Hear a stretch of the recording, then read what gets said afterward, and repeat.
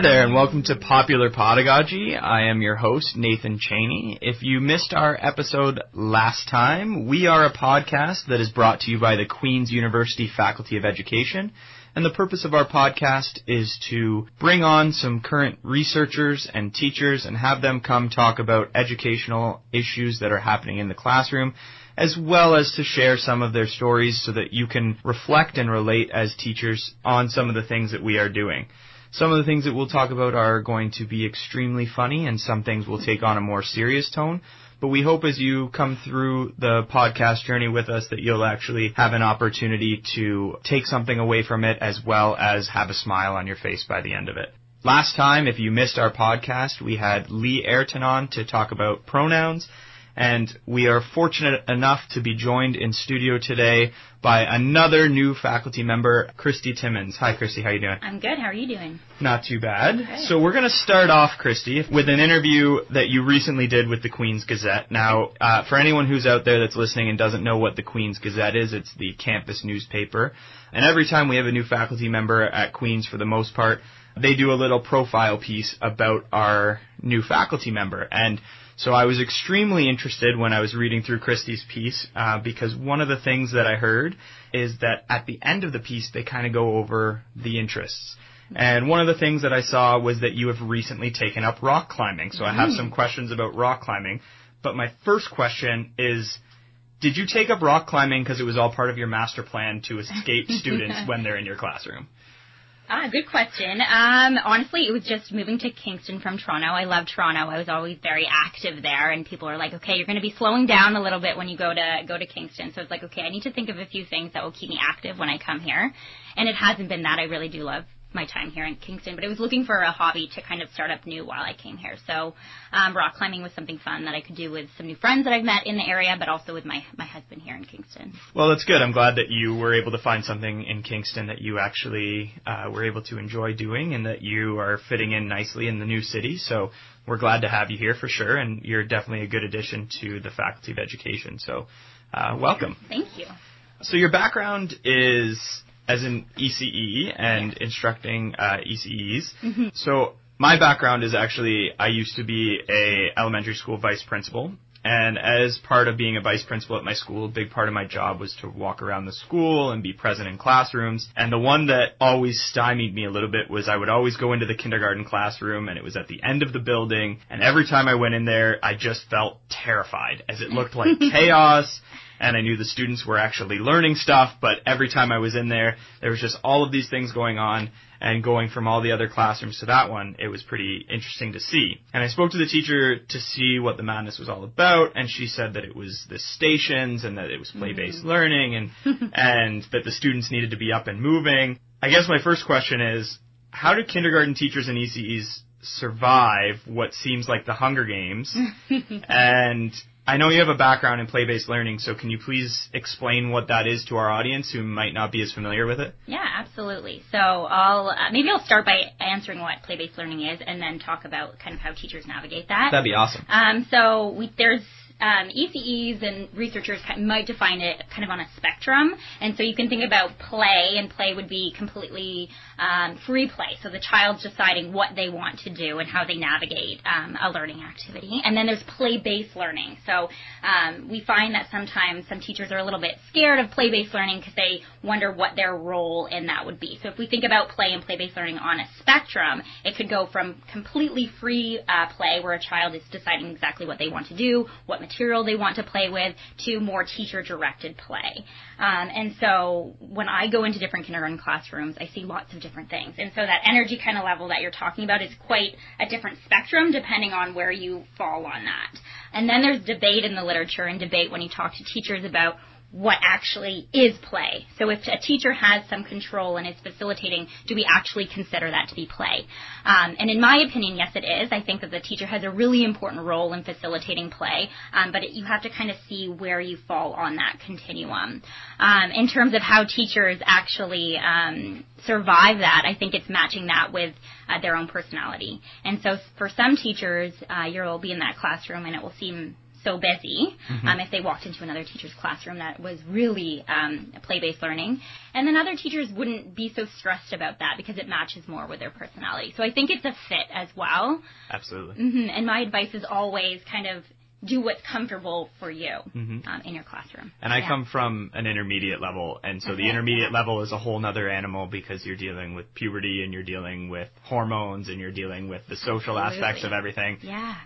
And it's quite a different animal, and I know that with our kindergarten teacher, when she would come up, she would come to me and she'd say, I don't know how you deal with it, and I would go to her and I'd say, I don't know how you deal with it. So it's actually kind of nice to have that reassurance that it is a personality fit there. Absolutely. Just going back to play-based learning, though, how does play-based learning fit in with inquiry-based learning? Because inquiry-based learning is a very popular term that gets thrown around a lot in education circles right now. So I know that there's some overlap between the two, so how do those kind of tie in? Absolutely. I think that's a really good question, and I think we kind of throw these words around like project-based learning, inquiry learning, play-based learning, and sometimes we see that people use them interchangeably, and I think they overlap. They're constructs that overlap. So I think about inquiry-based learning coming from questions that the students are asking, and then when you think about play-based learning, it's also coming from questions, but sometimes it's the role of the teacher to be observing the student more if we're thinking about an early learning context. So instead of the child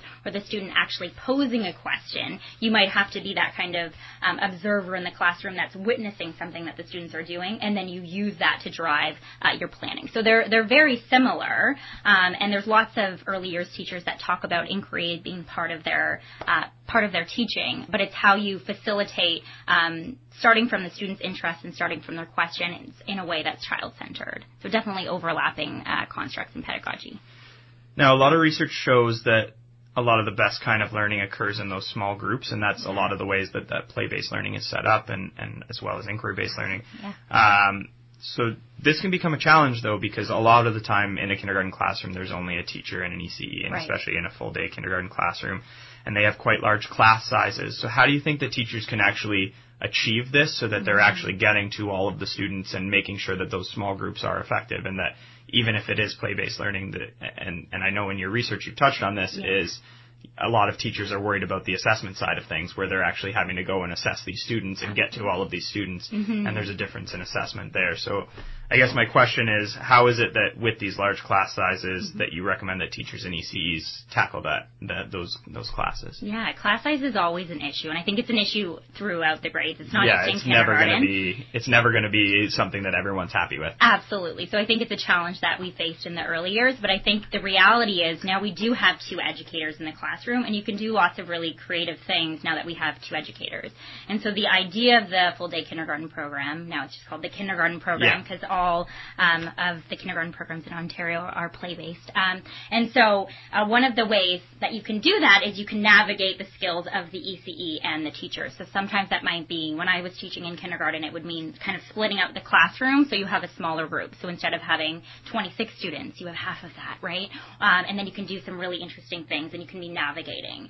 But the other thing that's key is how you set up the environment. So that's important no matter what grade you're talking about, but I think it's super essential in kindergarten, is you're really thinking about how students are going to be independent at these various learning centers.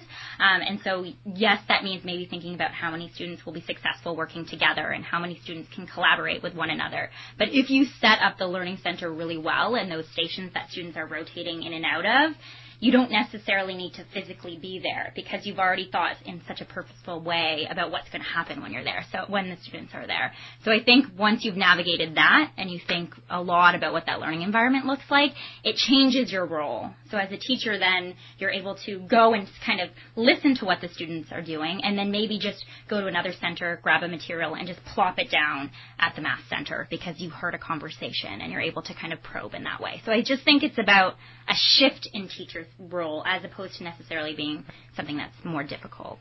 Now, going off of that, one of the things I also noticed when I was reading through some of your research articles is grouping and the importance of grouping and how grouping kind of works, especially in a kindergarten classroom and when you're setting up play-based classrooms. And I just kind of wanted you to give a little bit of an elaboration on that. So I know this is something that comes across, again, all grades. It's not something that's unique just to kindergarten, but is there a benefit to ability grouping in kindergarten, and what is the perception of ability grouping in kindergarten, and how teachers kind of navigate along that so that they're making sure that the students are having the most effective experience? Good question. I'm kind of bringing two different projects that I worked on to kind of bring that answer together. Sure. So one of the projects that I worked on looked at children's self-regulation and engagement in different learning centers in a kindergarten classroom. So when children were engaged in small group, whole group, transition, and playtime, and it wasn't surprising, but during small group and during play, children were most engaged and most self-regulated. And really, if you think about it, it's not surprising. Kids are probably going to be less self-regulated or engaged during transitions because there's so much going on. And during whole group, if a teacher is trying to lead something with 26 kindergarten students, it's possible that many students, if you're on a carpet, will be distracted, right? So they're going to have to inhibit some of those feelings on the carpet. And so I think that's great that we know, okay, they're most self-regulated when they're in this small group play context. That can really inform how we plan the day. But I also want to be wary to think that means we should never have whole group time. Right. Because I've talked to some school boards and they're like, okay, great. So that means we'll tell kindergarten teachers they should not have whole group time. And I'm like, no, that's not what it means. What we're finding is that, yes, they're most self-regulated at this time, but then we have to think about how to support them in those self-regulation skills during whole group time. It doesn't mean scrap it. Right. It just means to be really thoughtful about what we're doing there. And that was something that I actually wanted to bring up is a lot of people see that as let's get rid of the whole group time. Absolutely, but kindergarten is also a very important building block towards the rest of their education. And even though there are movements in education to try and move away from that teacher-centered learning and direct instruction from an educator, there's still a place for where they need to learn how to follow routines and listen to rules and do those types of things. So how does the play-based learning transition into a more traditional educational setting as they move up through their schooling? In some ways, I think that I hope that it's not the idea that we have to move to a traditional way, but almost that we can navigate this play-based learning through to grade 1 and to grade 2. And I already see that happening when we talk about increase. So I almost don't want to say that we're going to do something different at the end of kindergarten to prepare them for grade 1. One of the things I always say to my students is that we talk about preparing them for grade 1 and then for grade 2, and then in grade 8 we're preparing them for high school. But if we do what we need to do at that particular level, they'll be fine when they get to grade 1 and when they get to high school. We just have to be really thoughtful about the things we're doing. So I don't necessarily think it's about preparing them for the traditional context, but maybe changing that traditional context.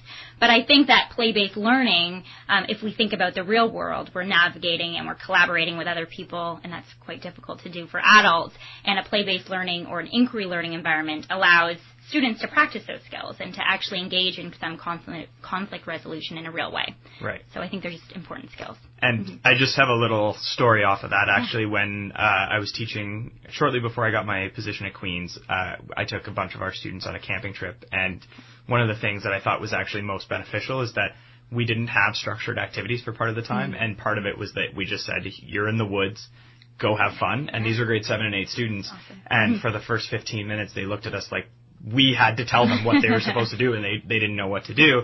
And then as time went on, they slowly started to figure it out. And by the end of it, that was actually where you started to see some of the leadership capabilities that they had.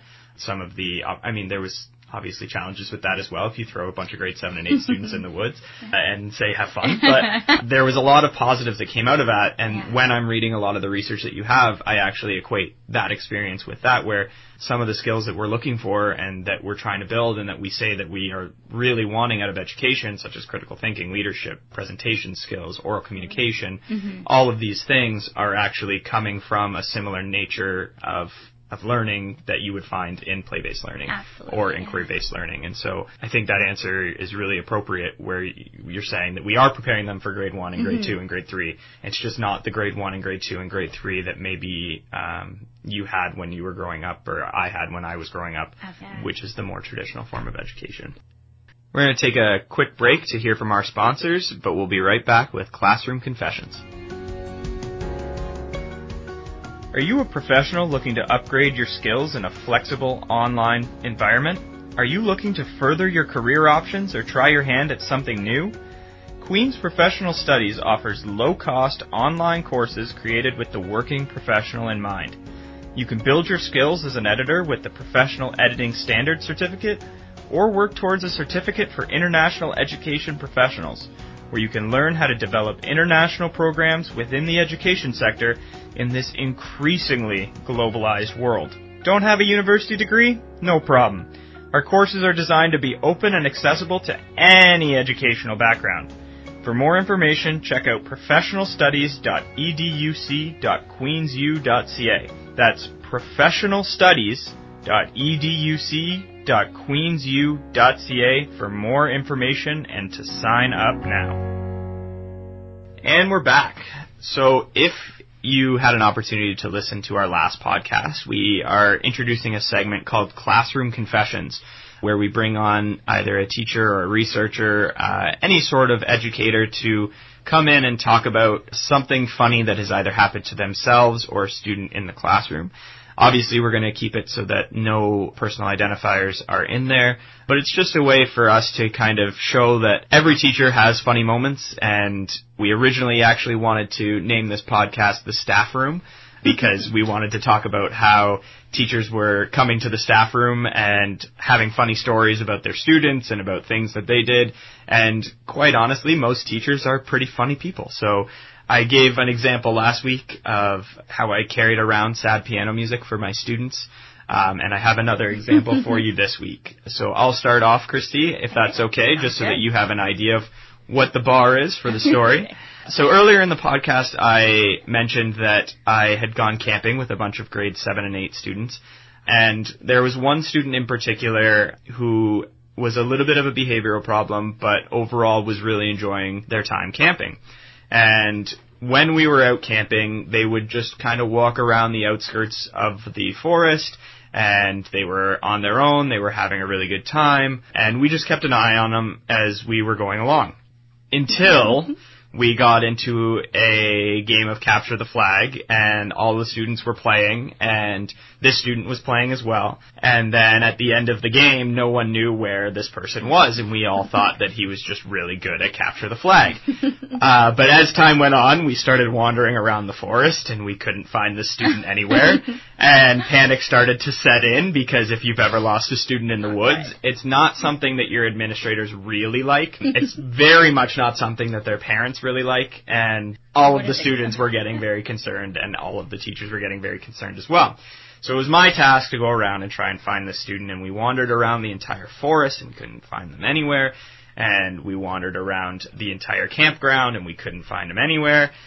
And then finally, I ventured back up in, and I had gone back before and gone back into the cabins where we were all staying, and finally I ventured back in, and I just had a hunch, and I didn't really know, and I knocked on the door, and apparently what had happened was the camping food had gotten to him a little bit, and so he wasn't feeling so well, and he'd been in the bathroom for the last half an hour, but he was very embarrassed by it when we went through the first time, and decided not to actually speak up. But once I said that we were worried about him and missing, he was very apologetic, and he came out after feeling a little bit better. But for about 20 minutes, I thought I had lost a student in the woods, and so that is my classroom confession. So, Kristy, I'm going to ask if you have a classroom confession to share today, and if anyone who's out there is listening, if you want to share one of your classroom confessions, again, we'll keep it completely anonymous. No personal identifiers, but you can share your classroom confessions with the email popular.pedagogy@queensu.ca, or if you just have any questions and want to give us a shout, you can get us there. But now we're going to listen to Kristy's classroom confession. Okay, wonderful. I'm going to give an example from a kindergarten classroom. It's actually from some research I did in kindergarten. And so one of the things I did with actually my supervisor when I was doing my PhD is we were interested in how children creatively would write sentences that we'd ask them to write. So we were looking for the representation of number, so the sentence would have a number in it, and we'd be coding for how they were accurately writing the sentence. So some of the sentences would be, teacher has 5 little red crayons, or it could be, Daddy has 6 hockey sticks. And so one of them that I still have, I actually have this example in my office. So the young child, he was 5 years old, and he had written, "Daddy has hokey sex," was his sentence that he wrote. So that's an example that I still have in my office. And I use in my literacy and language class as an example of the funny things, the creative writing that children can do in their inventive spelling. Very important, yes. Another one was something about two horses. So the student wrote two, HORS.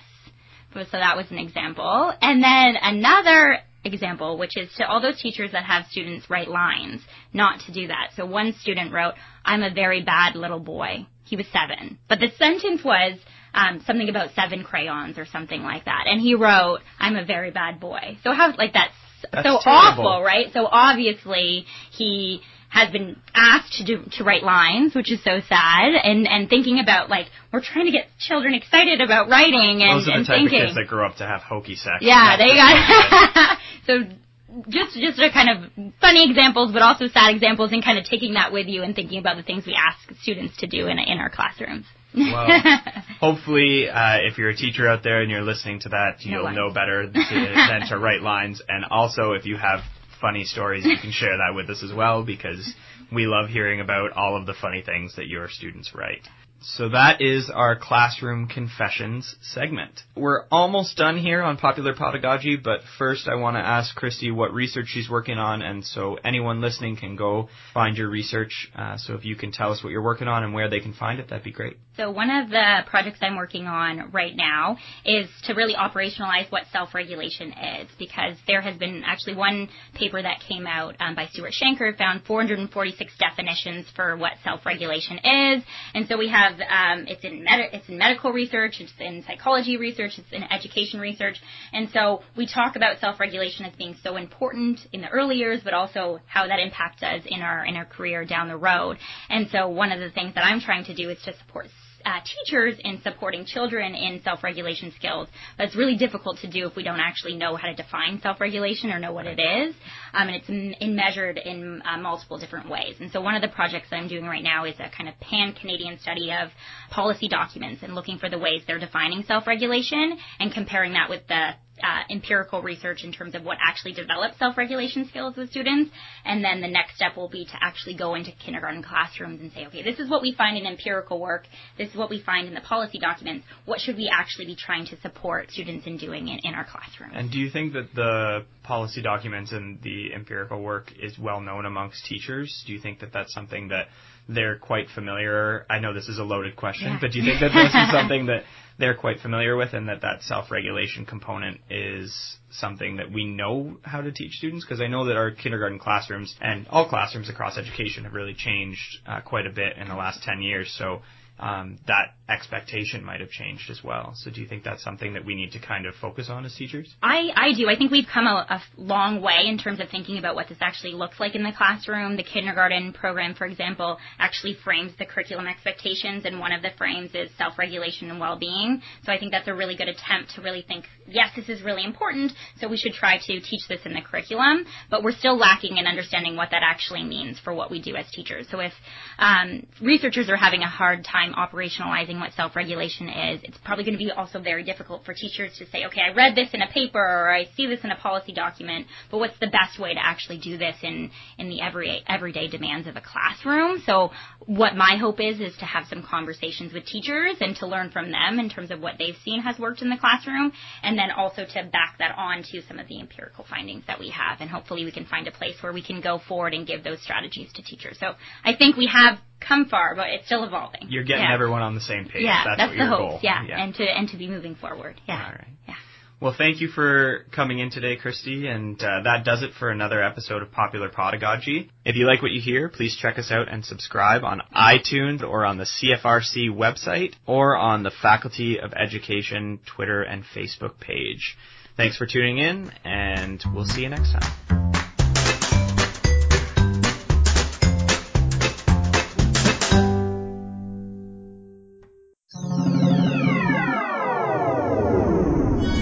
This show is produced in collaboration with CFRC at Queen's University, Kingston, Ontario, with infrastructure support from Queen's Faculty of Engineering and Applied Science. CFRC is located on traditional Anishinaabe and Haudenosaunee territory. Find more great podcasts at podcasts.cfrc.ca.